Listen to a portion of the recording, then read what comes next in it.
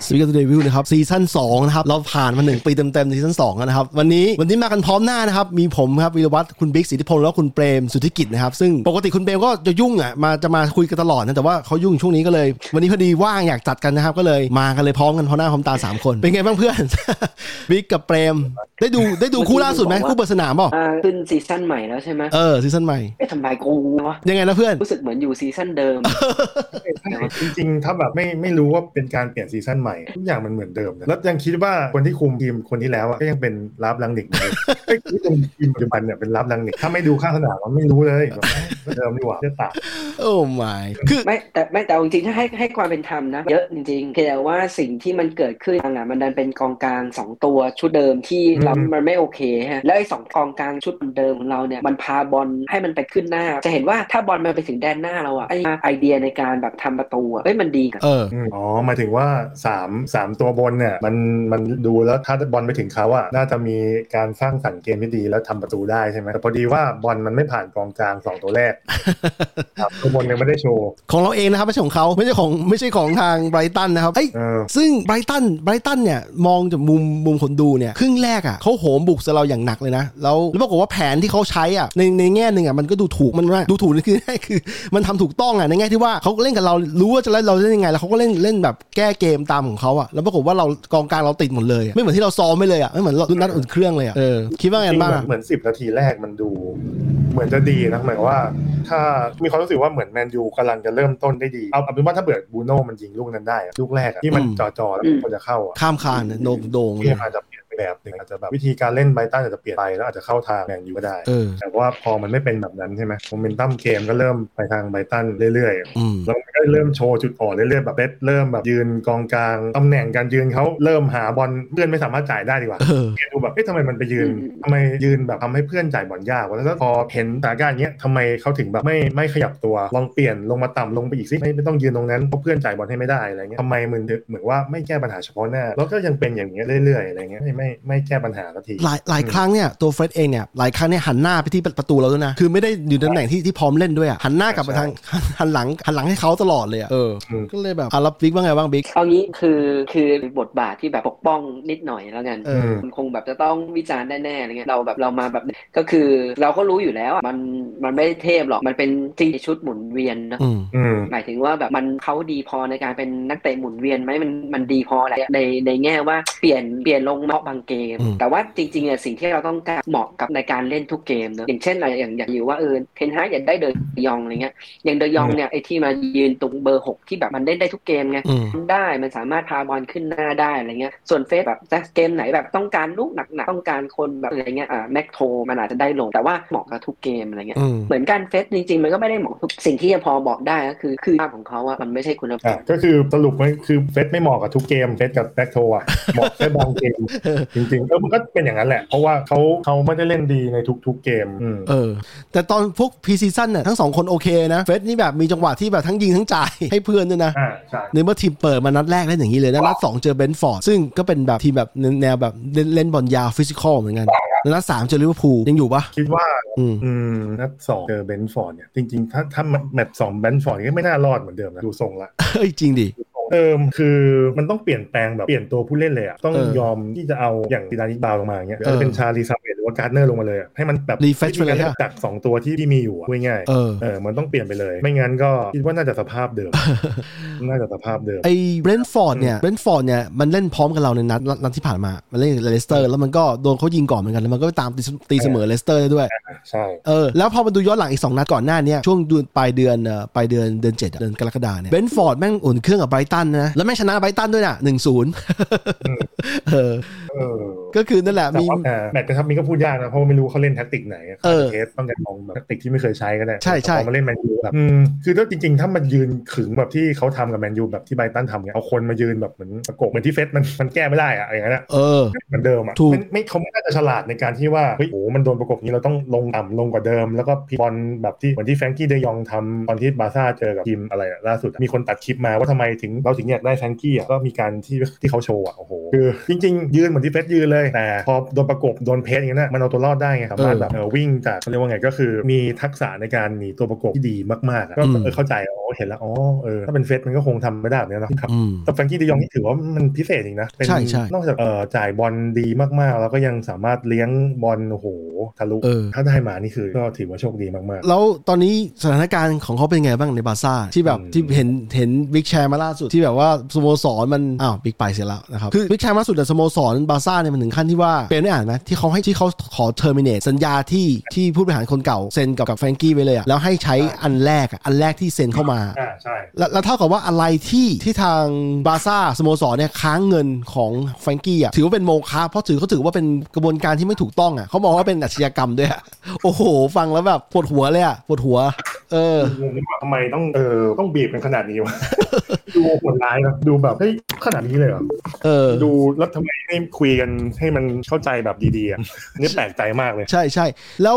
พอดีอีกว่าไม่ใช่ทีมเราอย่างที่อยากได้ทั้งไอตัวไอเชลซีก็จะเล็งเหมือนกันแล้วถ้าเกิดว่ามีปัญหาเดี๋ยวเขาจะเอาด้วยเหมือนกันแล้วเขาก็จ่ายเหมือนเราจ่ายค่าเหนื่อยให้ด้วยจ่ายค่าเหนื่อยที่ค้างไว้ด้วยให้กับแฟรงกี้คือมีทีมรอจ่ออยู่ถ้าเชลซีเอาจริงนี่ก็ไม่น่าเราก็คงไม่ได้หรอกเพราะว่าเขาได้ไปแชมเปี้ยนลีกใช่ไหม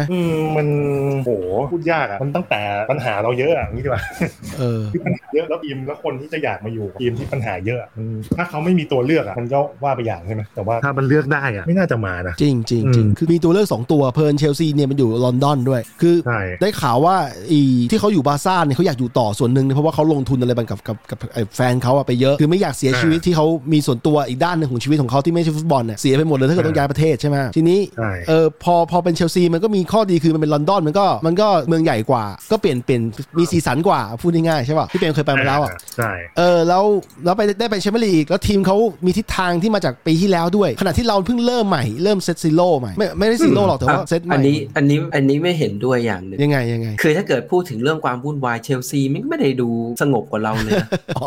การเมืองใช่ไหมที่มาจากการเมืองนะคือถ้าเกิดอันนี้ในแง่เฉพาะเรื่องความวุ่นวายนะเราก็รู้สึกว่าเชลซีมันก็ดูวุ่นวายพอๆกับแมนยูนะถ้าเป็นตอนนี้ลองคิดดูเจ้าของใหม่มาทีมซื้อขายออกยกชุดเงี้ยต้องมานั่งเจรจาพวกนักเตะเก่าไม่เซ็นสัญญาไม่ต่ออายุแบบนั่งต้องย้ายออกหรืออะไรเงี้ยทูเคิลก็เคยมีข่าวให้สัมภาษณ์ว่าเนี่ยนักเตะแบบไม่มีสมาธินักเตะบางคนก็มัวแต่สนใจว่าจะย้ายออกไปทีมไหนมัวแต่แบบทำอย่างอื่นที่ไม่ได้ทำในเรื่องในสนามคือก็ที่จะบอกว่าถ้าพูดในแง่เรื่องปัญหาว่าถ้าเป็นฤดูกาลเนี้ยเชลซีเองก็ใช่ย่อยแต่โอเคเขามีภาษีดีกว่าอันนั้นถูกใช่เพราะเขาไปแชมเปี้ยนลีกคือคนที่จะมาทีมเราเป็นอย่างนี้ลักษณะนี้ลักษณะที่มาจากลีกรองมาหน่อยไม่ใช่ลีกเดียวไม่ใช่ลีกที่มันอยู่ในคลาสเดียวกันแล้วเขารู้ว่าแมนยูไนเต็ดเนี่ยแม้ว่าจะเป็นทีมที่มีปัญหาตอนนี้แต่ว่ามันยังมีฐานแฟนบอลเยอะอยู่คือมาถึงเนี่ยดังแน่นอนจากอย่างลิซันโดมาร์ติเนสเนี่ยเรากูไม่รู้จักมาก่อนนะถึงแม้เล่นแค่อาแจกก็ตามพอมาแล้วเล่นดีชอบตัวนี้อยู่แต่คือนั่นแหละถ้าเขาไม่มาทีมเราก็ไม่รู้จักก็คือเขามาเนี่ยเขาจะได้ฐานแฟนบอลที่กว้างขึ้นเยอะมากก็ประมาณนี้อย่างอีเล็กเซนเนี่ยซึ่งคลาสบอลเขาดีเนี่ยมาจากอินเตอร์เนี่ยมาจากอินเตอร์ก่อนแล้วมาเบนฟอร์ดแต่ว่าเขามีปัญหาสุขภาพของเขาเลยต้องย้ายทีม 2-3 รอบแต่ถ้าเขาไม่มีปัญหาเลยป่านนี้ก็ยังอยู่อินเตอร์อยู่ถูกป่ะมันก็ประมาณนี้ถามหน่อยดิหลังจากที่เมื่อกี้กูลบหลู่เฟสกับแม็กโทไปแล้วกูแม่งมีปัญหาเยอะแยะเลยมึงพูดอะไรกันต่อมั้ยคือไม่มีอะไรมากคือเปรมอธิบายว่าถ้าเราได้มีแฟรงกี้มาพอดีเนี่ยก็จะช่วยแก้ปัญหาที่เราโดนจากเบนจากนัดไบรตันที่ทางเบนฟอร์ดเนี่ยเขาวางแผนไว้ดีมากคือ 3-4-3 แต่ว่าสุดท้ายนักเตะมันจะไดนามิกมันจะพยายามบอมผู้เล่นเราตลอดคือบอมผู้เล่นคือเอาตัวเขามามากกว่าเราตลอดมีหลายจังหวะที่เขามีจังหวะหลุด 5-4 5 คือเขา5เรา4นะประจำเลยทำให้กองกลางเราโดนบอมเนี่ยทำให้อีก2ตัวที่เรามีปัญหาเนี่ยเฟสกับแม็กโทมิเนซึ่งปกติแล้วนัดฝุ่นเครื่องเนี่ยมันเล่นได้ดีอยู่เล่นไม่ออกเลยต้องหันหลังให้ประตูต้องหันหลังให้เขาตลอดมันก็เลยกลายเป็นว่าเปมก็เลยบอกว่าถ้าแฟรงกี้มาก็คือช่วยได้เยอะแต่คือเนี่ยตอนนี้เราก็เลยคุยถึงปัญหาเรื่องแฟรงกี้ต่อใช่ไหมแล้วบีก็กลับมาพอดีทีนี้จะบอกว่าจริงๆปัญหาของไอ้2คนเนี้ยทั้งเฟสกับแม็กโทมิเนปัญหามันคือมันพลิกบอลไม่ได้จะเห็นว่าเวลามันมีการจ่ายบอลมาให้ตัวเฟสกับแม็กโทมิเนมันจะเหมือนอารมณ์ประมาณว่าจ่ายปุ๊บ2คนเนี้ยมันจะไม่ได้พลิกบอลไปข้างหน้าเพื่อจะไปจ่ายขึ้นหน้าแต่มันจะเป็นการจ่ายคืนหลังอย่างเดียวเลยเพราะว่าพอมันมีใครมาแบบเกาะติดมันแน่ น่นมันไปไม่เป็นคือตลกนะเฟสเนี่ยเป็นตัวที่แบบชอบไปไล่บอลชาวบ้านเนี่ยไปไล่บี้แย่งบอลชาวบ้านแต่ว่าเวลาตัวเองโดนก็แก้ไม่เป็นคือมันหลายปัญหานะเขาเหมือนกับผิดจังหวะหมดไปหมดเลย จ่ายไม่ตรงจ่ายแบบที่ไม่ควรจ่ายตอนนั้นเหมือนแบบบางทีมันเหมือนบางทีน่าจะรอสักแป๊บเหมือนก็รอไทมิ่งที่เหมาะสมแล้วค่อยจ่ายอะไรเงี้ยก็ได้เหมือนก็มันเล่นเหมือนไม่มีความเสถียรด้วยเดี๋ยวแมตช์นึงก็ดีแมตช์นึงแย่คือจริงๆเอาทั้ง2ตัวเลยนะเวลาต้องเดี๋ยวก่อนให้ความเป็นธรรมอย่างนี้คือนัดเนี้ยจริงๆแล้วนักเตะแมนยูเล่นไม่ดีเยอะใช่เพียงแต่ว่าไอ้2เกือบทั้งนั้นเลยเอาจริงแบบเกือบทั้งนั้นเลยทีเนี้ยประเด็นคือพอมันไม่ดีกันเยอะขนาดเนี้ยไอ้2ตัวเนี้ยแม่งเลยเด่นชัดขึ้นมันต้องให้ความเป็นธรรมนี้ก่อนว่าจริงๆมันเล่นไม่ดีกันเยอะทีนี้จะเห็นว่าไอ้ของเฟสเนี่ยเคยแคปให้ดู2จังหวะมันจะมีจังหวะที่มาร์ติเนสจ่ายบอลให้เฟสแล้วมาร์ติเนสชี้เลยบอกให้จ่ายไปให้แม็กควายเพราะว่าถ้าจังหวะนั้นเฟสจ่ายไปให้แม็กควายเลยแม็กควายมันสามารถแบบจ่ายขึ้นหน้าหรือทำเกมได้ต่อเพราะว่าแบบมันทำจังหวะเดียวใช่ไหมจ่ายให้เฟสจ่ายให้แม็กควายแต่กลายเป็นว่าพอจ่ายให้เฟสเสร็จเฟสแม่งจ่ายคืนให้มาร์ติเนสแล้วสุดท้ายมาร์ติเนสมันก็ต้องจ่ายไปให้แม็กควายหรืออย่างไอ้จังหวะที่เฟสมันต้องวิ่งมาแก้จังหวะผิดพลาดของตัวเองที่แม็กควายหรือ DKR จ่ายให้เฟสแล้วเฟสแม่งป้ายจะออกให้แบ็คแต่ไอ้ตัวทางไบรตันมันตัดบอลได้แล้วเฟสแม่งต้องรีบวิ่งตามมาแก้เขาอ่านก่อนแล้วว่าตรงมาอย่างนี้แน่นอนอ่านถูกด้วยจังหวะนั้นซึ่งจะเห็นว่าจังหวะหลายๆอย่างพวกนี้หมายถึงว่าจังหวะหลายๆอย่างพวกนี้มันเกิดจากถ้าเราเห็นกองกลางที่มันเก่งๆมันจะมองซ้ายมองขวาแบบมองรอบๆก่อนที่บอลมันจะมาถึงตัวอะไรอย่างนี้ใช่ไหมแต่ไอ้2คนเนี้ยมันทำแบบนั้นไม่ได้มันเลยไม่รู้ว่าจริงๆมันจะมีภัยมาถึงตัวหรือไม่รู้ว่าจริงๆแล้วพอมันได้บอลเสร็จมันควรจ่ายไปที่นี่ได้เลยมันจะได้ขึ้นไปต่ออะไรเงี้ยแต่ถามว่ามันทำตามจ็อบได้ไหมทำตามจ็อบได้นะถ้ามีจ็อบแบบไม่ต้องให้คิดเยอะไม่ต้องใช้ creativity อะไรขนาดเนี้ยมันทำได้แต่เรื่องมี aware ว่าเพื่อนอยู่ไหนยังไงบ้างเนี่ยมันเป็นเบสิกของกองกลางป่ะวะโอ้ใช่เลยใช่เลยคือมันคืออย่างยกตัวอย่างเพื่อนร่วมทีมในทีมเนี่ยก็มีฟานเดอร์บิกคนนึงที่เราจะเห็นว่าเขามีเรื่องนี้อยู่แต่เขาโดนดรอปอีกแล้วไม่เคยเล่นตัวจริงแล้วไม่ว่าจะโค้ชคนไหนก็ตามแต่เขาจะมีเรื่องเรื่อง aware ว่าเพื่อนอยู่ไหนตลอดเวลาเขาจะเล่นบอลเร็วมากจะรับส่งบอลรับเร็วส่งเร็วคือมันเหมือนมันด้วยความที่มันเก่งแบบความสามารถมันลิมิตนะพอบางทีเจอสถานการณ์มันจะมีกองกลางบางแบบที่แบบเจอสถานการณ์เนี้ยแล้วก็จะรู้ว่าเฮ้ยประกบงี้เหรอหรือว่าพลิกเล่นแบบกันอะไรเงี้ยเราก็ลงต่ำมาได้หรือแบบไปเฟงที่จะยองแบบโดนบีบกันปุ๊บหักไปทางแล้วเลี้ยงทะลุก็ไปเฉยเลยซึ่งมันคือเพชรกับแม็กโทมันก็เล่นได้แหละมันก็โอเคแต่ว่าถ้ากองกลางประมาณนี้ถ้าไงดีอยู่กับเบอร์ลี่ไบรตันอะไรเงี้ยมันโอเคนะใช่มันได้อยู่แต่ว่าถ้าเราบอกว่าเราจะไปแชมเปี้ยนลีกเนี่ยเริ่มไม่ใช่ละต้องถามเปมกับบิ๊กว่าได้ดูพูดถึงเรื่องนี้ต้องถามว่าได้ดูนัดชิงแชมเปี้ยนลีกครั้งล่าสุดไหมที่ลิเวอร์พูลเจอเรอัลมาดริดจะบอกว่าเรอัลมาดริดกองกลางเขาแบบแน่นอนมากคือทีไม่เล่นไม่ได้ดีกว่าลิเวอร์พูลถูกป่ะแต่ว่าจังหวะที่เอาตัวรอดจังหวะอะไรเนี่ยแม่งเอาได้ตลอดใช่คลาสบอลมันได้แล้วเรอัลมาดริดแต่กูเฮี้ยนะกูไม่ได้ดูเพราะกูนี่แค่ดูแมนยูกูก็เหนื่อยเต็มทนแล้วกูไม่อยากไปดูทีมอื่นแล้วเรอัลมาดริดเนี่ยเดี๋ยวรอดูนะกองกลางเขาคือตอนนี้ยังอาจจะไม่ได้ชัดมากไอตัวที่เราจะเซตใหม่ใช่ไหมมาวิงก้านะตัวนึงนะไอตัวนึงจำชื่อไม่ได้ที่มาจากโมนาโก2ตัวเนี้ยมันจะทำให้เรอัลมาดริดครองอาณาจักรไป10 ปีได้นะ5 ปี 10 ปีไม่ใช่2ตัวนี่มัน3ตัวเลยไม่เหรอมีอะไรนะขอดูแป๊บนึงนะกองกลางอุรุกวัยตัวนึงแต่ว่าคนที่เด่นสุดคามาวิงก้าเนี่ยคือมันเป็นนี่มันมีอะไรนะคามาวิงก้าแล้วก็ชูอัลเมนี่คามาวิงก้าจะเป็นส่วนผสมของกองเต้ผสมกับเขาบอกว่าใครเนี่ยมันเล่นได้ทั้งเกมรับเกมลุกแล้วเป็นกองกลางแบบสำหรับฟุตบอลยุคใหม่จริงคือวิ่งเร็วแข็งแรงวิ่งเร็วคือเร็วมากแข็งแรงมากอะไรเงี้ยแล้วมาดิดแบบรู้ว่าต้องเป็นสไตล์ต้องแบบคือพอได้ชุดนี้มาอยู่ยาวพูดถึงตัวเนี้ยคามาวิงก้าแล้วมันขำเพราะว่าปีที่แล้วเนี่ยก่อนเปิดฤดูกาลเนี่ยมันมีเว็บไซต์ที่เอาสแตทนักเตะมาวิเคราะห์เขาบอกว่าไอ้เว็บตัวนั้นนะไม่ใช่เรานะเขามาเทียบดูว่าถ้าแมนยูมีตัวนี้คามาวิงก้าเนี่ยที่เราได้แชมป์เลยนะคือเขาใช้ AI สุ่มแบบว่าเอาจากสแตทที่เคยเล่นปีก่อนหน้านั้นอีกปีที่เราได้รองแชมป์ยูโรป้ามันเทียบกับทั้งหมดในทีมพรีเมียร์ลีกเขาบอกแล้วเขาวิเคราะห์บอกว่าตัวที่เราขาดคือตัวนี้คือเป็นจิ๊กซอว์ที่จะมาทำให้ทีมเรามันแบบจะเอาแชมป์ได้แล้วไม่ใช่ตัวอื่นด้วยเป็นตัวนี้ด้วยก็ปรากฏว่าเราไม่ได้เซ็นเขาเรอัลมาดริดเขารอสอยมาตั้งนานแล้วก็สอยได้ไปคือเราว่าพวกทีมแมวมองมันเก่งหลายคนก็คงมีสแตทในมือเนาะไม่ได้แบบแค่ดูอย่างเดียวแบบใช้วิเคราะห์จากสแตทด้วยมันเห็นอยู่ แล้วไงมันเห็นมันไม่ได้ดูแบบแค่ว่าคนไหนยิงประตูตายเท่าไหร่แต่เป็นคนที่แบบทำลายเกมชาวบ้านแล้วก็แบบเอาบอลกลับมาได้เร็วบุกตัวเองก็ได้อีกอะไรเงี้ยแต่กรณีเนี้ยเรารู้สึกแค่ว่าถ้าสมมุติว่าทั้งชัวเมนี่หรือว่าคามาวิงก้าถ้าเราจะเอาจริงๆเราเห็นอยู่แล้วแล้วเราอยากจะเซ็นเราก็เซ็นไม่ได้ใช่แค่นั้นเลยใช่สมมุตินะเรารู้สึกเลยนะถ้าสักการหนึ่งอยู่ดีแมนยูตั้งใจจะเดินดิวจะดึงคามาวินก้าหรือว่าตั้งใจจะเดินดิวชัวเมนี่แบบจริงๆจังๆนะมาดริดมาแน่นอนนี่คือในความคิดเรานะแต่คือไอ้ก่อนหน้านี้ที่มาดริดยังไม่ได้เอาเขาก็แค่รอเวลาเพียงแต่ว่าถ้าเกิดมีใครมาตัดหน้าเนี่ยมันจะเหมือนในกรณีเนี่ยไอ้ตัวอะไรนะDSของลิเวอร์พูลอะที่ตอนแรกลิเวอร์พูลเล็งไว้อยู่แล้วเขาจะซื้อแล้วสเปอร์มันดันมาเดินดิวลิเวอร์พูลเห็นเดี๋ยวแม่งจะไปสเปอร์กูเลยไปเดินแล้วก็เอาดังนั้นคิดไว้เหมือนกันว่าไอ้2ตัวเนี้ยถ้าสุดท้ายมันมีทีมไหนทีมหนึ่งเนี่ยแม่งเดินดิวจะมาเอาตัวพวกนี้จริงจังมาดริดเอาแน่นอนดังนั้นตัดไปเลยเราไม่มีสิทธิ์ได้ต้องเหมาะกับนักเตะที่แบบเก่งแต่มีจุดอ่อนแล้วทีมใหญ่ไม่เอาแล้วเราก็เอานักเตะคนนี้มาซ่อมแก้ไขจะให้เก่งขึ้นแต่ว่าเราจะเอานักเตะเกรดที่แบบเป็นดาวรุ่งเกรด A เนี่ยลืมไปเลยไม่มีทางต้องแบบเป็นแบบดาวรุ่งเกรด B บวกที่มีความสามารถจะพัฒนามุมนี้ได้นะแล้วขึ้นมาเป็นนักเตะเกรด A เพราะเราไม่ใช่เบอร์ 1ไงไม่ใช่เอของทีมที่คนอยากมาต้องเปลี่ยนแผนทีมซื้อต้องเปลี่ยนไมน์เซ็ตจริงมันต้องไม่งี้จริงๆต้องบอกงี้เราเป็นแบบนี้มาตั้งนานแล้วด้วยนะมันไม่ใช่ว่าเราเพิ่งมาเป็นตอนนี้ตั้งแต่เมื่อไหร่เอาตั้งแต่ยุคป๋าถามจริงยุคป๋ามีมันไม่มีที่แบบจะไปดึงแบบตัวขนาดเนี้ยสมมุติว่าจะไปสู้กับทีมอื่นเนี่ยอย่างสู้กับมาดริดสู้กับบาร์ซ่าบางทีก็ยังแพ้เลยนะสำหรับแมนยูในช่วงนั้นเพราะว่าตอนนั้นน่ะไอ้มาดริดกับบาร์ซ่าทั้งลีกสเปนด้วยมันยังมีภาษีดีกว่าอีพรีเมียร์ลีกหน่อยนึงแล้วบาร์ซ่าไอ้มาดริดเนี่ยมันสร้างทีมโดยใช้หลักที่เราว่าไอ้กาลาติโก้ที่แบบจะสร้างทีมจากจักรวาลทีนี้เอาแบบเทพๆมาเล่นมันก็เลยกลายว่ามาดริดมันมีชื่อเสียงทางนั้นอยู่แล้วแต่แรกแล้วต้องบอกว่าสมัยนั้นแมนยูดีกว่านี้ในการที่จะดึงคนนักเตะคนนึงมาเพราะว่าด้วยทีมด้วยเปอร์ฟอร์แมนซ์ทีมด้วยผู้จัดการทีมมันดึงดูดได้ตอนนี้ไม่ใช่ตอนนี้มันไม่มีอนาคตตอนนั้นอยากได้รุดนี่ก็คือเบอร์แบบต้นๆของยุโรปใช่ไหมก็ได้รุดมาอยากได้ CR7 ซึ่งตอนนั้นยังเป็นเด็กวัยรุ่นอยู่แต่ว่าเขามีแววเยอะมากก็ได้มาเพราะว่าป๋าจะเอาอะไรอย่างเงี้ยแล้วเบอร์บาตอฟตัวที่มันแบบที่มันโอเคเซ็นอยากเซ็นใครก็ได้หมดส่วนใหญ่มันเป็นอันเดอร์ด็อกไปแล้วตอนนี้ต้องยอมรับใหม่ต้องมองแต่จริงก็คืออย่างเรานะเรามองว่าเฮ้ยเราเข้าใจทีมหมายถึงว่าทีมมันอยู่ในช่วงสร้างทีมต้องเข้าใจก่อนว่าตัวเองไม่ใช่แบบเป็นทีมลุ้นแชมป์นะเวลามีข่าวกับนักเตะตัวไหนที่แบบเรารู้สึกว่าโอ๊ยทำไมแมนยูถึงแบบมาแบบเหมือนตกต่ำม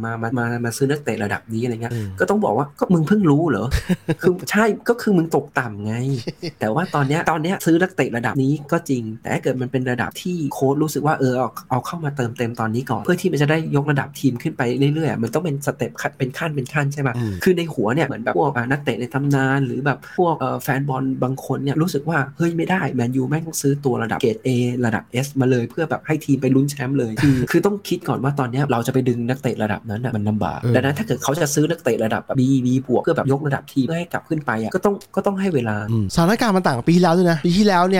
นี่ยตอนนั้นเลขที่2ใช่ไหมแล้วโอเล่ก็จะเอาแชมป์ก็เลยไปเซ็นวาลานมาเซ็น CR7 เซ็นซันโชมาแล้วก็โอเล่ต้องออกเล่นมา 3-4 เดือนโอเล่ต้องออกแล้วก็เละถึงตอนนี้เลยแต่ก็ไม่คิดว่าถ้าโอเล่อยู่แล้วจะเล่นเกมแบบบิวอัพเหมือนเทนฮากเป็นอีกเหมือนที่ทีมชั้นนำยุโรปเล่นก็ไม่รู้เหมือนกันนะว่าเขาจะเล่นได้หรือเปล่าเขาจะทำทีมให้เล่นแบบนั้นหรือเปล่าอันนี้ไม่แน่ใจจริงๆไม่รู้ว่าจะออกมาเป็นแบบไหนเพราะว่าอย่างที่เราเห็นว่าพอโซชาพยายามจะทำทีมไม่ใช่แบบเหมือนเจอทีมใหญ่แล้วก็เคาน์เตอร์อะไรเงี้ยใช่ไหมบุกสู้คืนเกมก็ไม่เห็นทำได้ดีนะถูกไหมแต่ก็ไม่รู้ว่าเพราะว่านักเตะที่มีอยู่มันความสามารถมันลิมิตแบบนี้หรือเปล่าจะทำแบบนั้นไม่ได้อะไรเงี้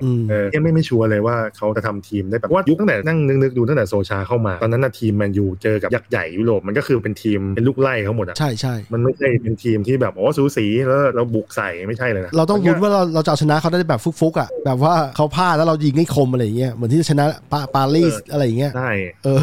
เหนื่อยเวลาเชียร์ก็นี่ก็ไม่รู้สิยังไม่รู้เหมือนกันว่าจะเป็นแต่จริงนะไม่แต่จริงนะก็ไม่ได้ขนาดนั้นนะยังไงเพื่อนเราไปติดภาพว่าเป็นลูกไล่มากไปหน่อยมันก็มีช่วงที่แมนยูฟอร์มดีๆที่เรารู้สึกว่าแม่งชนะพร้อมชนะหมดเรามีช่วงฟอร์มดีๆที่แบบเล่นเกมเยือนกูขอให้มึงยิงนำกูก่อนเลยเพราะว่าถ้ามึงยิงนำกูก่อนยังไงกูพลิกชนะแน่นอนมันมีช่วงนั้นอยู่แล้วไม่ว่าจะเป็นทีมใหญ่ทีมเล็กแมนยูทำได้หมดมีฉะนั้นชนะซิตี้ได้แต่ว่าแม่งเข้าใจได้ว่าฟอร์มที่มันเป็นฟอร์มทีมแชมป์หรือทีมเก่งมันจะต้องไม่โดนยิงนำเว้ยมันไม่ต้องมาพลิกเกมมันจะต้องเป็นแบบมันต้องเป็นสแตทแบบที่ซิตี้ทำกับซิตี้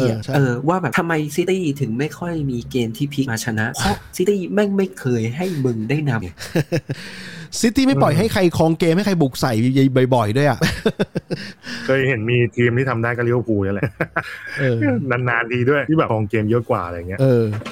ขนาดเจอสเปอร์ชนะซิตี้ได้บ่อยเหมือนกันแต่สเปอร์ก็ใช้เขาแท็กเล่นสู้เขาตลอดนะถึงชนะเขาแต่คราวนี้มันจะไปตรงกับที่เปมเคยบอกเราว่า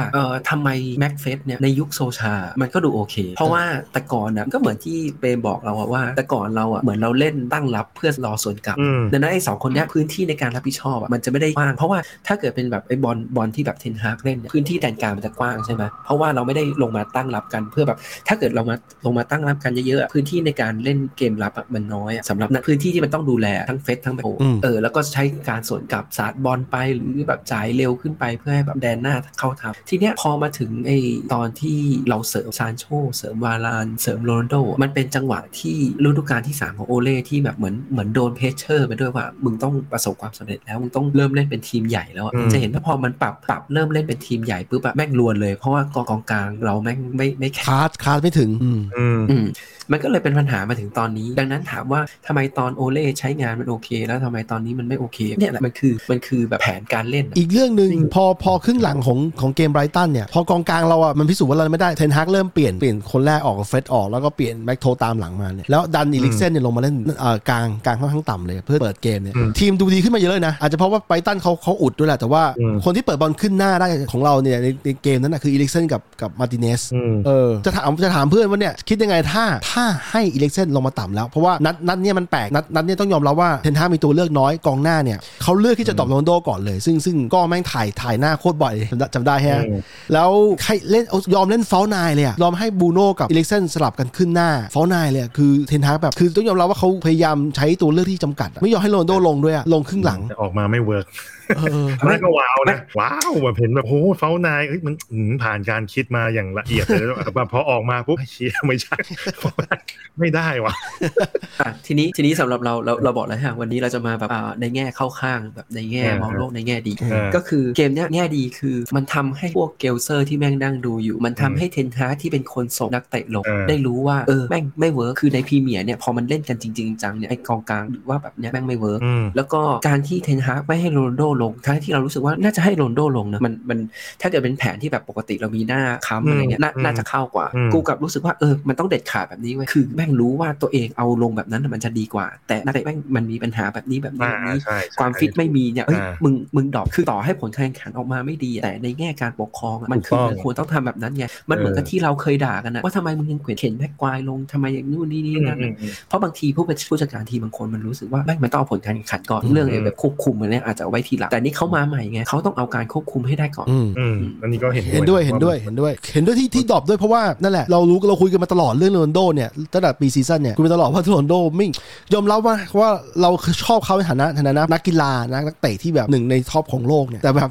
ในแง่ของการแบบการยื้อเนี่ยมันไม่ค่อยดีกับเราสโมสรเท่าไหร่คือเขาวางตัวเองเป็นแบรนด์ที่ชัดเจนหนักกว่าสโมสรซิกอะจนเขาไม่สนใจสโมสรเท่าไหร่แล้วในแง่นั้นแต่สุดท้ายพอสัญญาพอทีมอื่นไม่มีใครเอาเนี่ยเขาก็ต้องกลับเล่นตามสัญญาก็เลยต้องกุมหน้ากุมตาเล่นต่อซึ่งเหลือเวลาอีกประมาณ20 กว่าวันเนี่ย20 วันเนี่ยที่เขาจะย้ายได้มีโอกาสได้ย้ายเนี่ยก็ยังไม่รู้ว่าเขาจะได้ไปหรือเปล่าด้วยซ้ำเนี่ยนั่นน่ะเมื่อกี้โอเคแล้วเมื่อกี้คำถามอะไรนะถามว่าอีลิกเซนทำไมนะคำถามอีลิกเซนถ้าลงมาตรงกลางถ้าเกิดนัดถัดไปเนี่ยแทนที่จะให้แม็กเฟสลงอ่ะอาจจะถ้าเลือกไม่ได้เนี่ยอาจจะลงตัวนึงแล้วก็อีลิกเซนลงมาแทนก็ได้ถ้าไม่เอากรณีไม่เอาเด็กลงอย่างที่เป็นอยากได้นะถ้าเราคิดว่าจริงๆอ่ะคิดมาตลอดเลยว่าแผนเนี้ยถ้าจะเล่นนะแล้วแบบไม่ได้แฟรงกี้ไดยองนะขอลูเบนเนเวสมาคนเดียวแล้วยืนคู่อีลิกเซนอ่ะแล้วบูโน่อยู่ตรงกลางบูโน่อยู่หน้าต่ำใช่ไหมก็เล่นแบบที่เราเล่นเนี่ยเป็นมิดฟิลด์3ตัวแต่คือเป็นบูโน่อยู่ข้างบนส่วนอีลิกเซนอยู่ตรงกลางแล้วก็เนเวสอยู่ต่ำสุดคิดว่าแค่นี้พอไปสู้เขาได้สู้ได้อะคิดว่าสู้ได้คือถึงจะไม่ได้แบบแฟรงกี้ไดยองมาแต่ลูเบนเนเวสเนี่ยมันคือเล่นมาในพรีเมียร์อยู่แล้วรู้ว่าแบบตัวไม่มีปัญหาเลยแล้วคิดว่าการเล่นเป็นเบอร์6ของเขาอะถือว่าผลเพอร์ฟอร์แมนซ์เขาดีอะยอมรับได้แค่นี้คิดว่าคือเซนตัวนี้มาเนี่ยเนื่องจากว่าเขาเล่นในพรีเมียร์ลีกอยู่แล้วเรารู้ว่าเล่นได้เหมือนกรณีอีลิกเซนน่ะเรา เรารู้เลยโดยที่ไม่ต้องให้เขาเล่นเลยนะรู้ว่าเล่นได้เลยใช่ป่ะหรืออย่างถ้าเราเซ็นดีแคทไลน์ได้ซึ่งมันยากมากที่จะเซ็นคำถามคืออย่างแล้วอย่างนี้วูฟจะขายเหรอกรณีลูเบนเนเวสเนี่ยถ้าเราเซ็นเข้ามาได้เนี่ยว่าถ้าดูจากทุกตัวที่เขาปล่อยอ่ะคือถ้าได้เงินมากพอเขาก็ปล่อยหมดอ่ะถูกไหมโจต้าอะไรพวกนี้หรือจริงๆเนโต้ก็มีโอกาสจะย้ายแต่ปีนู้นถ้าไม่เจ็บนะ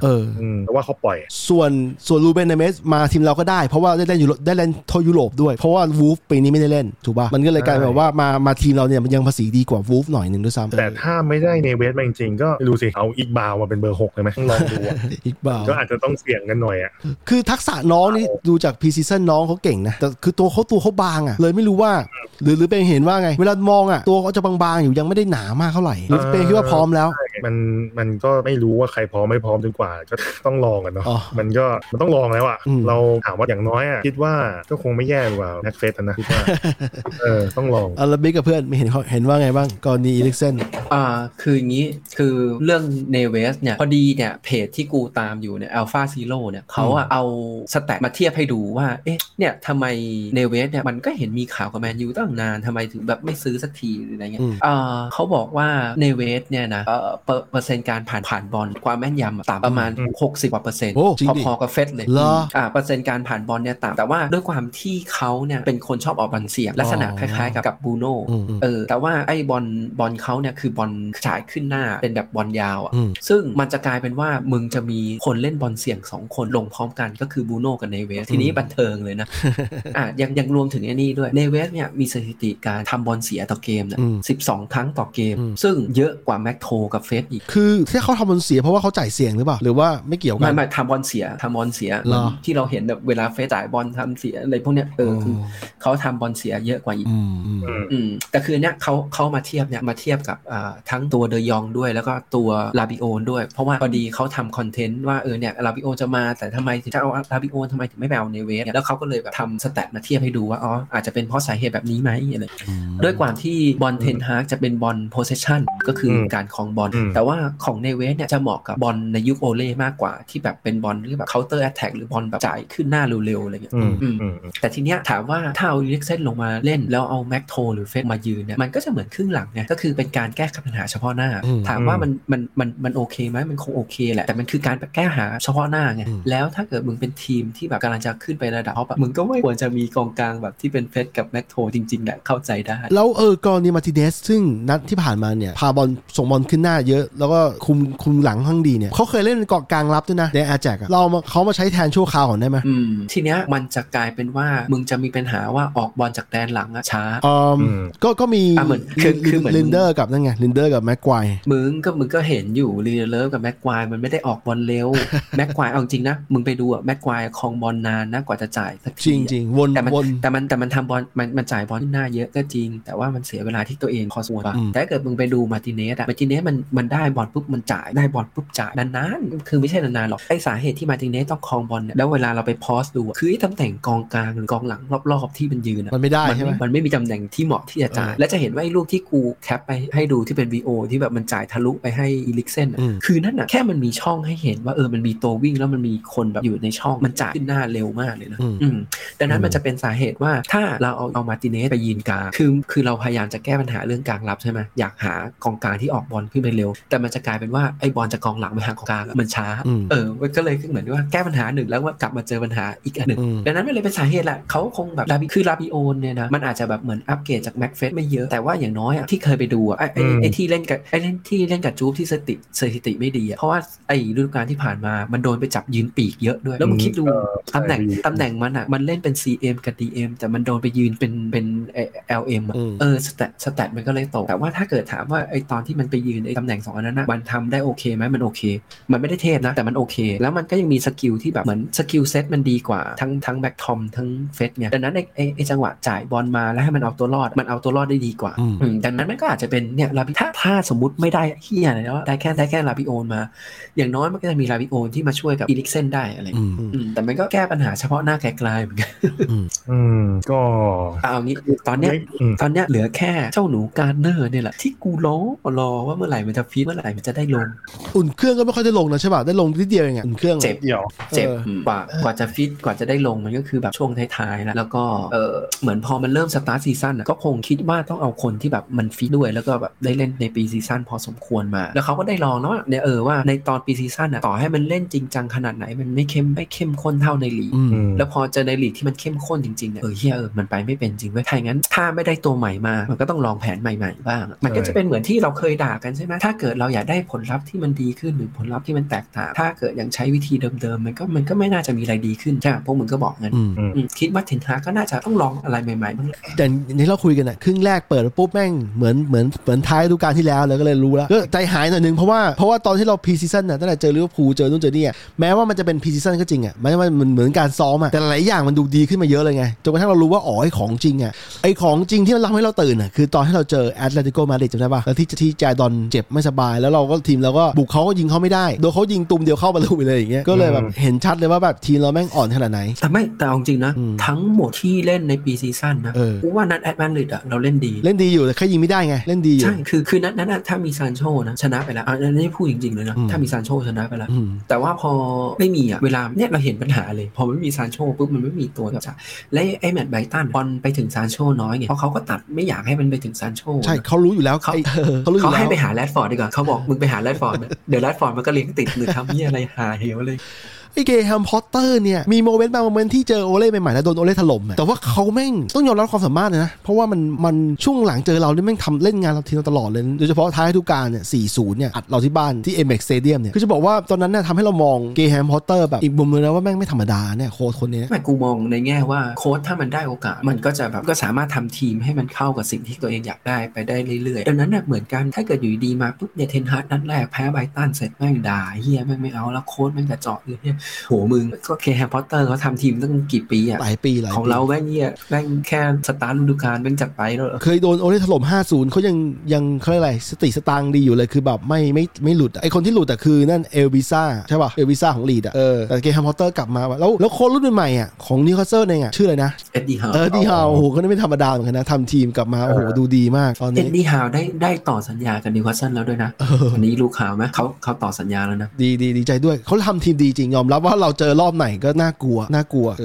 แต่จริงเนี่ยนิวเนี่ยชื่นชมเลยว่าเขาแบบไม่ค่อยๆมีเงินก็จริงแต่ก็ค่อยๆคือไม่ใช่แบบอยู่ดีมาปุ๊บแม่งเทคปุ๊บกูบอกว่านิวแม่งต้องไปทีมไปลุ้นแชมป์คือตอนเนี้ยเขาขอแค่ว่าเขาจบให้เลขอันดับเดียวก่อนแล้วเดี๋ยวต่อไปเขาจะไปลุ้นยูโรป้าต่อไปเขาจะไปลุ้นยูฟ่าแล้วเขาจะไปลุ้นแชมป์อะไรคือมันเป็นสเต็ปเรามาทายกันว่าจบฤดูกาลนิวได้เลขตัวเดียวไหมตัวเดียวอยู่แล้วใช่ไหมมั่นใจเผลอๆจะได้ไปยุโรปด้วยถ้าได้ไปยุโรปก็เท่ากับเป็นคู่แข่งกับเราเลยนะต้องไม่จริงแมนยูต้องตอนนี้นะแมนยูต้องรู้โพสิชันตัวเองอย่างที่บอกใช่ไหมคือสำหรับกูข้างบนเนี่ยมันจะเป็นซิตี้กับลิเวอร์พูลอยู่แล้วถูกไหม1-2แล้วพอมาอีกสเต็ปนึงมันจะเป็นเชลซีสเปอร์แล้วก็อาร์เซนอลแมนยูเนี่ยเหมือนมีตะขอเกี่ยวไว้อยู่ อยู่กับกลุ่มนี้นะแต่มันมีตะขอเกี่ยวไว้อยู่แต่ว่าจริงๆแมนยูมันจะมาอยู่ในกลุ่มที่เป็นพวกเวสต์แฮมเป็นนิวคาสเซิลแอสตันวิลล่าอะไรเงี้ยมันจะอยู่ตรงนี้แต่ว่าต้องบอกงี้นะเพราะว่าตอนเนี้ยเทนฮากมันเพิ่งมาคุมได้แบบไม่นานทีเนี้ยมันยังไม่เห็นไงว่าพอเขาปรับจนแบบเข้ากับลีกได้แล้วคือเขาคงไม่ได้เล่นแผนเดียวกับที่เล่นกับลีกเนเธอร์แลนด์อยู่แล้วใช่ไหมล่ะแต่ขอดูก่อนว่าเขาจะปรับแผนเขาเนี่ยให้เข้ากับลีกอังกฤษเนี่ยยังไงก็เหมือนคอปเหมือนเป๊ปมาฤดูกาลแรก2คนนั้นก็โดนปาม่าใช่ไหมล่ะใช่มีมาฤดูกาลแรกก็ยังไม่ได้เล่นแบบเพอร์เฟกต์อะไรนะก็ต้องค่อยๆจูนไปเรื่อยๆจูนไปเรื่อยๆคือมันก็เห็นความพัฒนาแต่ค่อนข้างแบบคือรู้ว่าแบบพอคอปมาก็รู้แล้วแบบจับทีมเล่นเกนเพสคือจับทีมให้พร้อมสำหรับการเล่นเพสซิ่งทั้งเกมเนี่ยจับแบบนั้นอันนี้เห็นแต่ก็จำได้นะว่าวันที่เขามาลิเวอร์พูลชุดนั้นมันก็ไม่ได้ดีแต่เริ่มมีแนวทางที่จะสร้างทีมใหญ่มีแนวทางชัดเจนเขามาปี2015แบบเดือนตุลาคมแล้วอะเดือนตุลาคมแล้วก็เพลินทั่วยุโรปเขาได้เล่นยูโรปาลีกแล้วมันก็ไปได้ไกลถึงนัดชิงมั้งแล้วแต่ว่าปีแรกอะมันจบไม่สวยจบไม่ได้สวยมากแบบ8แล้วก็ปีที่2จำไม่ได้เท่าไหร่แต่ว่าทิศทางแรกๆก็ยังไม่ได้นั่นแต่ว่ากรณีของเทนฮากน่าเห็นใจคือเขาโชคดีอย่างนึงเขาได้มาตอนซีซั่นแต่เริ่มเลยคือไม่ได้มาลองปีที่แล้วอะแต่ว่ามันก็ต้องเริ่มใหม่อยู่ดีเพราะว่าอย่างกรณีไบรตันเนี่ยเขาออกมายอมรับว่าเขามองไบรตันผิดคนนึกว่าไบรตันจะเล่นเกมจากแดนหลังบุกจากแดนหลังปรากฏว่าไบรตันมาถึงเล่นบอลยาวใส่เขาคือเขาไม่ได้คิดไว้มาก่อนดังนั้นเนี่ยเขาก็ยังต้องเรียนรู้อะไรบางอย่างเกี่ยวกับพรีเมียร์ลีกอีก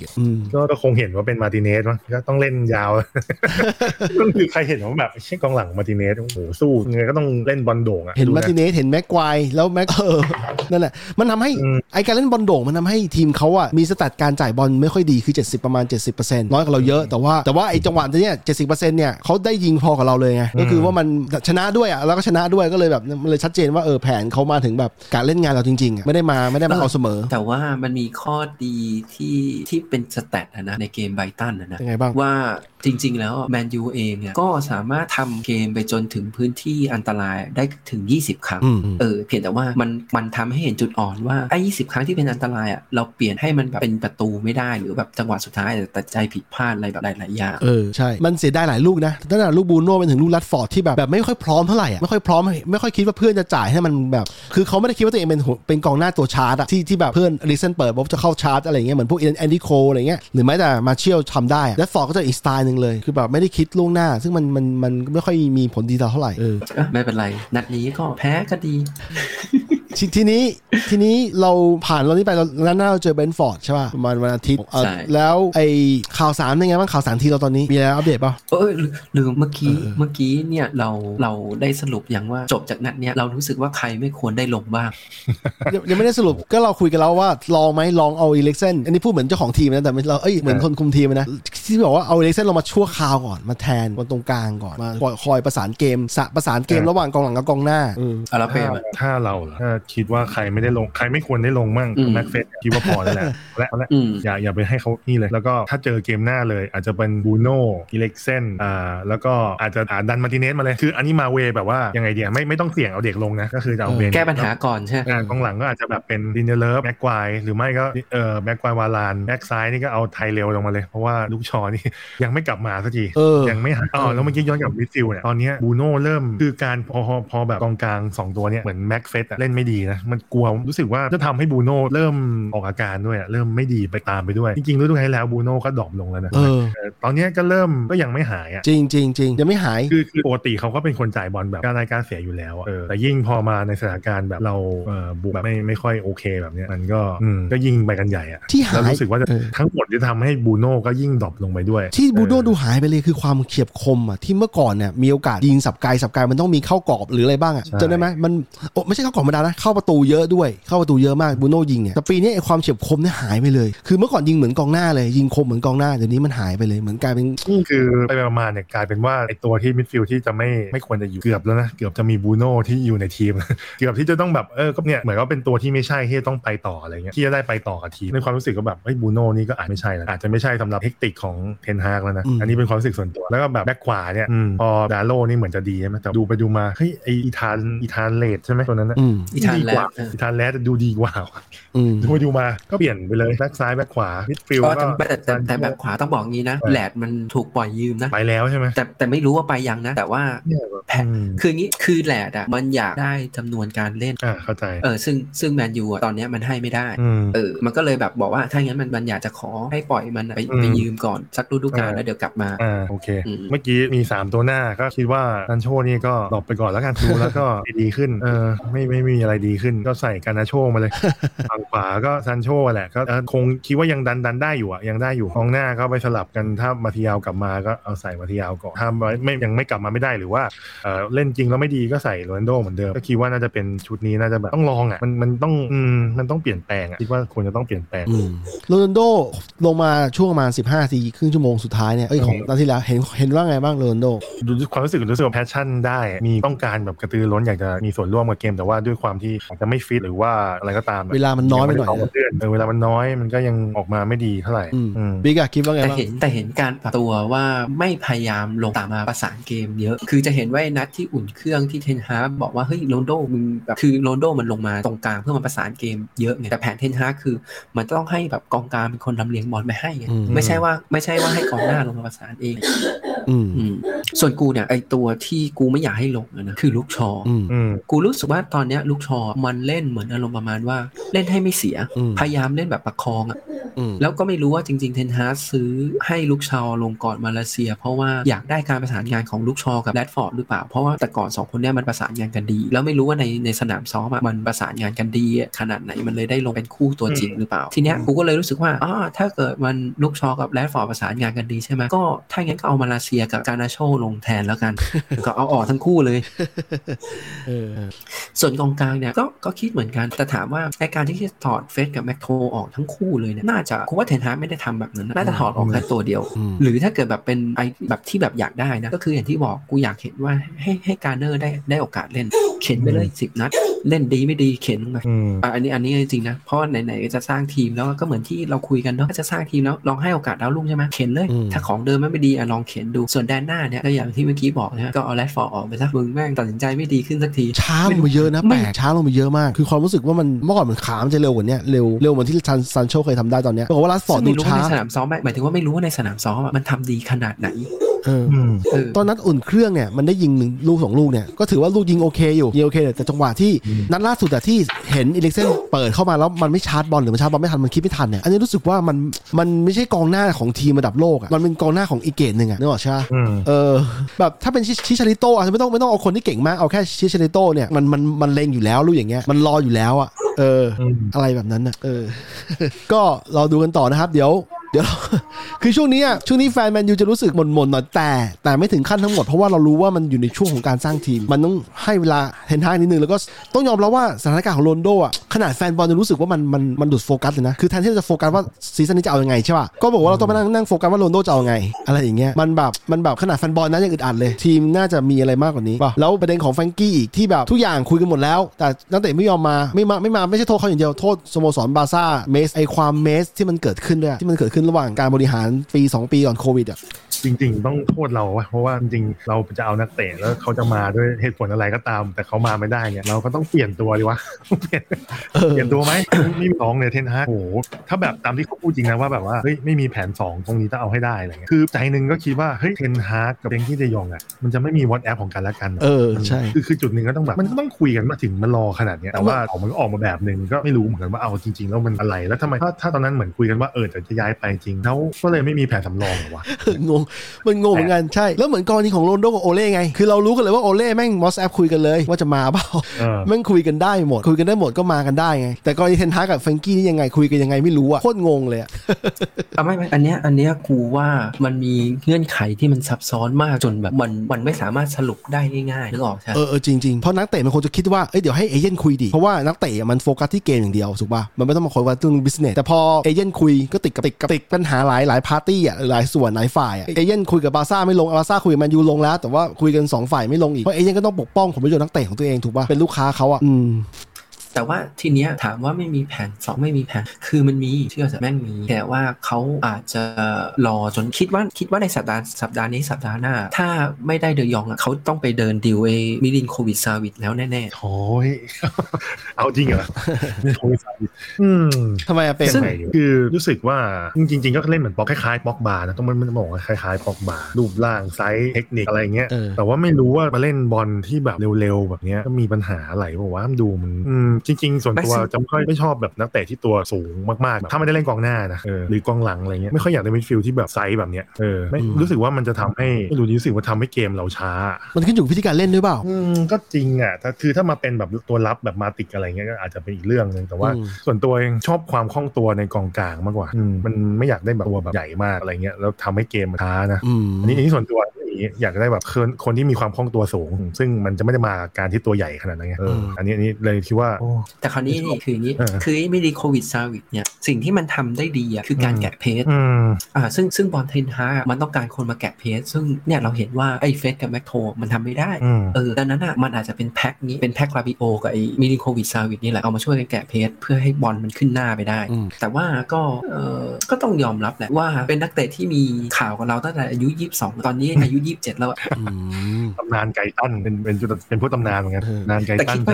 คิดว่าอย่างนี้นะเหมือนที่เราเคยคุยกันนะไอ้เทนฮากเองมีลิสต์อยู่แล้วเขาอยากได้เตะอะไรทีมซื้อขายแม่งก็คงมีลิสต์เหมือนกันว่าถ้าไอ้ลิสต์ที่คุณแม่งเลือกมาเนี่ยแล้วแม่งเจรจาแล้วไม่ได้ผมมีลิสต์พวกนี้ทีเนี้ยไอ้จังหวะแพ้ไบรตันเนี่ยแม่งคงเห็นแล้วว่าเฮียกองกลางแม่งต้องเสริมจริงว่ะแล้วไอ้เดยองเนี่ยยังไม่ได้เนี่ยเขาเลยไปนั่งดูลิสต์ที่ไอ้ทีมซื้อขายให้มาแล้วเขาก็จิ้มมาว่าไอ้ลาปิโอเนี่ยได้สมมตินะแบบมันอาจจะมีลิสต์เยอะมากแต่มันอาจจะมีตัวที่แบบต่อสัญญาไปแล้วตัวนั้นย้ายไม่ได้ตัวนี้ย้ายไม่ได้แล้วไอ้ตัวนี้มี potential ที่จะย้ายได้แล้วเขาก็บอกเองว่าเทนฮากเป็นคนเลือกว่าลาปิโอโอเคแล้วเขาก็โทรไปคุยกับลาปิโอแล้วอะไรดังนั้นถามว่าแพนิคบายไหมก็ไม่ถึงกับแพนิคจ๋าๆแต่ก็แพนิคแหละคือแบบเหมือนอารมณ์ว่าเห็นแม่งปัญหาแต่แม่งเสิร์ชเห็นตอนเปิดฤดูกาลแล้ว ก็เลยต้องแก้ทีนี้มินิโควิดซาวิชแม่งก็คงอยู่ในลิสต์นั้นเหมือนกันนะเด็กที่แม่งเหี้ยสนใจตั้งแต่22จน27แม่งยังอยู่ในลิสต์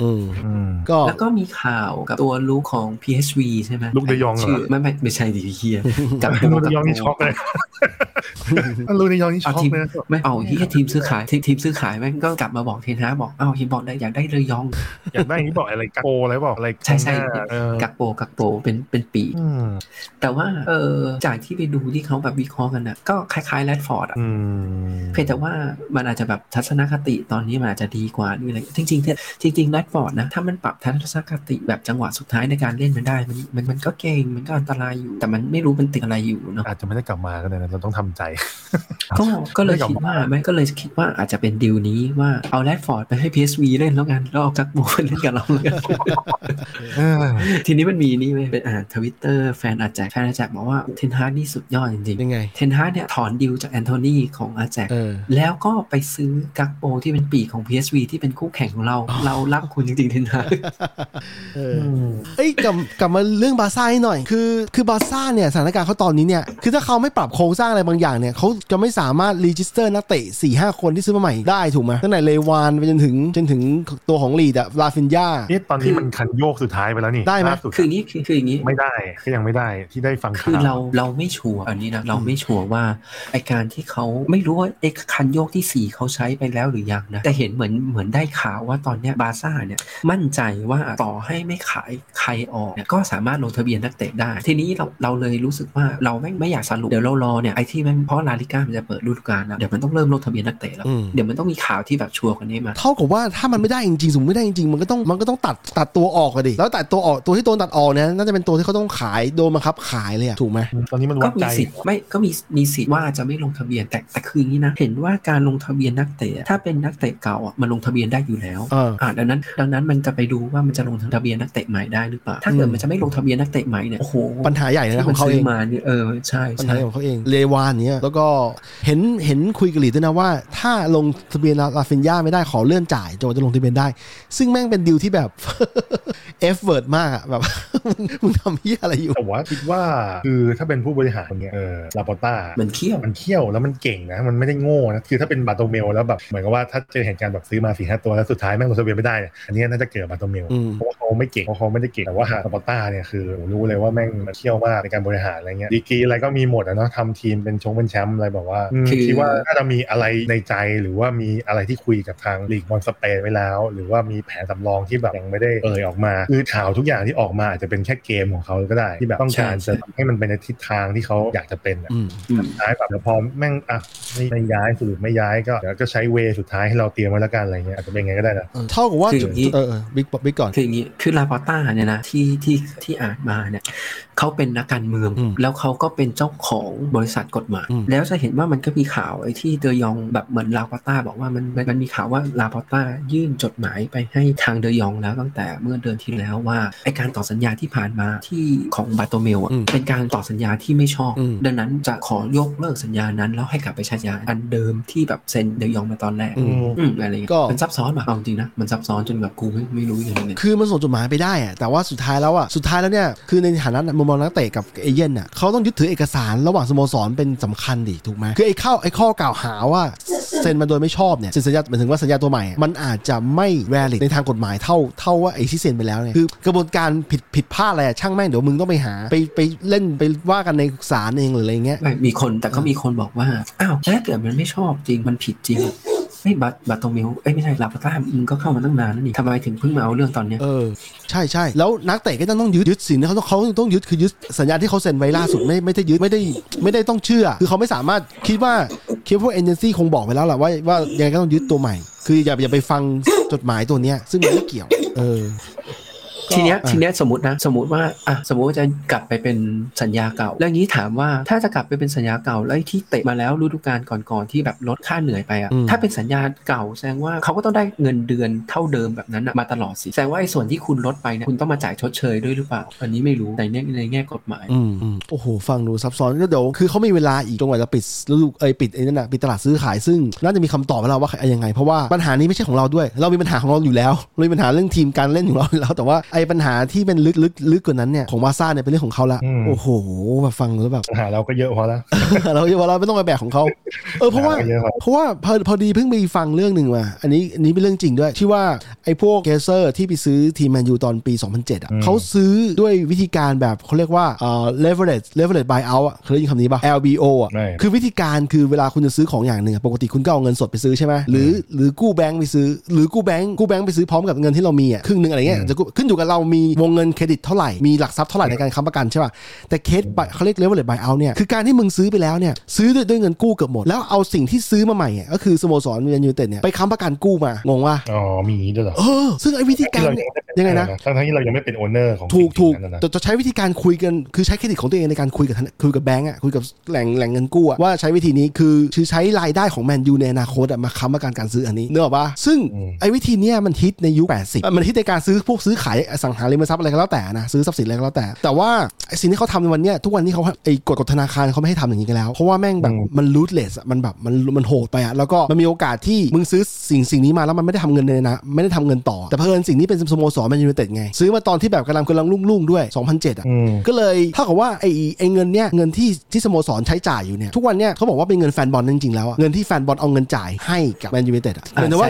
หมายถึงว่าเงินที่เขาด่าไงมีคนด่าไงว่าไอ้ที่ตอนอาโนบอกว่าเนี่ยก็เกลเซอร์เขาอนุมัติเงินมาแบบให้เราแบบได้ซื้อตัวนักเตะนู่นนี่นั่นไงอะไรเงี้ยแต่คือก็มันเป็นเงินสโมสรไอ้เหี้ยมันได้แบบกำไรของสโมสรมันก็ต้องมาใช้จ่ายในสโมสรมันถูกแล้วไงถูกมันคือเงินที่แฟนบอลกับแม้ว่ามันจะมีเงินจากพรีเมียร์ลีกนั่นน่ะการถ่ายทอดสดซึ่งแฟนบอลก็จ่ายแฟนบอลทั่วโลกที่จ่ายให้ค่าลิขสิทธิ์เนี่ยก็จ่ายให้มันอยู่แล้วใช่ไหมก็คือเกเซอร์จริงๆแล้วเป็นแค่คนเอาเครดิตของตัวเองอาจจะเป็นคนรวยอยู่แล้วแหละแต่ว่าเอาเครดิตของตัวเองมากู้เงินซื้อแล้วอาศัยเงินปันผลเก็บเข้ากระเป๋าตัวเองหนึ่งนะแล้วเอาเงินที่มาจะเป็นรายได้เอาไปใช้จ่ายในสโมสรต่อคือมือทำกำไรนึกออกปะเลยเข้าใจว่าทำไมคนถึงเกลียดเกเซอร์เพราะว่าตอนปี2007โดยที่ไม่เดี๋ยวก่อนนะโดยที่นี่ด้วยนะโดยที่หนี้ของแมนยูไม่ลดใช่ถูกคือก็เลยรู้ว่าทำไมคนที่มันไม่พอใจมันด่ากันตั้งแต่ตอนนั้นเลยนะว่ามันทำวิธีนี้มันโหดแต่ว่าวิธีนี้ทุกวันนี้ถ้าใครอยากทำไม่ได้แล้วเพราะว่ากฎทางการเงินเขาไม่ทำแล้วมันรูทเลสไปมันโหดไปมึงเล่นกู้เงินเกือบเต็มวงเงินแล้วก็ไปซื้อแล้วก็เอากะว่าเอารายได้ของสโมสรของสิ่งเนี้ยมาใช้หนี้ให้โอ้โหแบบฟังดูแบบก็เลยเข้าใจอยู่แต่นี่คือปัญหาของเราซึ่งเป็นปัญหาไหมก็ส่วนนึงแต่ว่าหลักๆเลยเราในตอนนี้ปัญหาของเรามาจากเพอร์ฟอร์แมนซ์ในเกมในสนามมากกว่าไอ้เรื่องบริหารนี่ก็เรื่องนึงเดี๋ยวต้องไปว่ากันใหม่นะครับก็ต้องดูต่อไปคือทำอะไรไม่ได้ยกเว้นว่าเราจะรวยมากๆแล้วเราไปซื้อกันเองใช่ทำไมซาอุมันมาซื้อแมนยูวะโถ่มันมีข่าวอยู่ช่วงนึงนี่ใช่ป่ะที่จะเอาคิดว่ามันจะซื้อแต่ว่าด้วยมูลค่าที่แม่งจะได้ซื้อมันคงเยอะจนแบบกูไม่ซื้อดีกว่าจริงๆแล้วการที่เขาปั้นนิวคาสเซิลซื้อมาในราคาที่โอเคแล้วถ้าปั้นมันขึ้นมันจะกำไรมากกว่าเหมือนตอนที่สมัยที่ทักษิณซื้อแมนซิตี้แล้วขายต่อกำไรแบบโอ้โหแล้วมันเป็นสโมสรที่มันมีเสน่ห์ไม่รู้คือตอนที่ไปนิวคาสเซิลเนาะทั้งเมืองนิวคาสเซิลบรรยากาศของการเดินทางไปสเตเดียมโอ้มันดีมากเลยเพื่อนมากเมืองเขาถ้าเทียบกับที่ไปในแมนเชสเตอร์นิวคาสเซิลลิเวอร์พูลเนี่ยส่วนตัวชอบนิวคาสเซิลสุดเลยแบบเรียบร้อยแล้วก็แบบเมืองมันสวยไม่รู้จะบอกยังไงงั้นแล้วก็ความโชคดีของนิวคาสเซิลก็คือมีทั้งเมืองมีสนามเดียวมีสโมสรเดียวก็ทุกคนก็แห่ไปบรรยากาศมันคือสุดยอดมันยังไม่ได้ดูในแมตช์นิวคาสเซิลนะแต่รู้สึกว่าโหบรรยากาศแม่งต้องแบบดีมากๆแน่เลยตอนแบบมีฟุตบอลดูจากการ ถ่ายทอดที่เราเจอเขาล่าสุดเนี่ยเขาเชียร์กันมันมากเลยนะแต่เขาเสมอกับเรานั้นแต่ว่าเขาเชียร์เหมือนจะชนะเราให้ได้จำได้ป่ะที่แบบทีมนี้มันเหมาะกับการที่แบบจะได้อะไรที่ดีกว่านี้อย่างเช่นแบบเนี้ยอย่างเงี้ยตอนนี้คือแบบมันไปในทิศทางที่ดีแล้วถึงเขาจะไม่ได้แบบว่าโหได้เป็นเจ้าของสโมสรแล้วก็จะทุ่มเงินถ้าเป็นอย่างนั้นจะรู้สึกว่าไม่ดีนะแต่ถ้าเป็นอย่างเงี้ยคือเหมือนว่าค่อยๆเลือกผู้จัดการที่ถูกใช่ป่ะค่อยๆไปทีละสเต็ปแล้วพอเราโตพออยากซื้อใครแม่งได้ซื้อละเพราะตังกูมีนึกออกปะไม่ได้เป็นเศรษฐีโง่ๆที่แบบใช้เงินแบบว่าไม่รู้เรื่องอันนี้คือฉลาดว่ะแล้วแบบด้วยการเลือกเอ็ดดี้ฮาวมาโอ้โหแม่งมองขาดแต่ว่าก็ฟังมาตอนที่เขาสัมภาษณ์นะเขาบอกว่าในบรรดาผู้จัดการทั้งหมดอ่ะมีเอ็ดดี้ฮาวคนเดียวที่แบบมาเป็นโปรเจกต์ที่แบบว่าคือทำกันบ้านมาดีที่สุดอ่ะอย่างเงี้ยก็เลยก็ผลงานก็ตามที่เห็นแล้วเนาะก็อันนี้เราส่วนตัวนะก็ตามเชียร์อยู่เชียร์เขาแบบห่างๆนะถ้าเกิดเจอทีมเราก็ต้องเชียร์ทีมเราก่อนใช่ไหมแต่ว่าเขาเจอทีมอื่นเราก็อยากให้เขาแบบสักเซสอะชนะแล้วล่าสุดเล่นดีด้วยนะไอ้พวกตัวอย่างอะไรอะไอ้เบอร์7อะของนิวคาสเซิลอะชื่ออะไรนะที่เป็นกองหน้าแล้วเล่นมันถอยมากลางอะไอ้โจลิงตันเล่นโคตรดีเลยนะล่าสุดอะนั่งเซอร์ไพรส์มากว่าแบบมองออกเลยว่าแบบแบบเล่นได้อย่างนี้ก็ต้องเอาไปเป็นมิดฟิลด์แล้วกันพักบอลพาบอลขึ้นหน้าโอ้โหเก่งอ่ะเดี๋ยวรอดูต่อนะครับทีนี้มีอะไรจะฝากอีกไหมเพื่อนเดี๋ยวเราจะปิดรายการแล้วชั่วโมงกว่าไปดูนี่มาน็อตติงของอะไรอาร์เซนอลป่ะว่ารู้สึกว่าคือเคยดูภาคแมนซิตี้มาแล้วเนาะตอนนั้นก็เป็นผู้จัดการทีมคือเหมือนมีความคล้ายกันอยู่แต่รู้สึกว่าพอเป็นเวอร์ชันอาร์เตต้าเวลาเขาคุยกับลูกทีมจะมีความซอฟต์คือไม่ได้ผงผางโหดเหมือนเป๊ปอะไรเงี้ยว่าจะมีความแบบว่าเข้าใจเหมือนแบบเข้ามา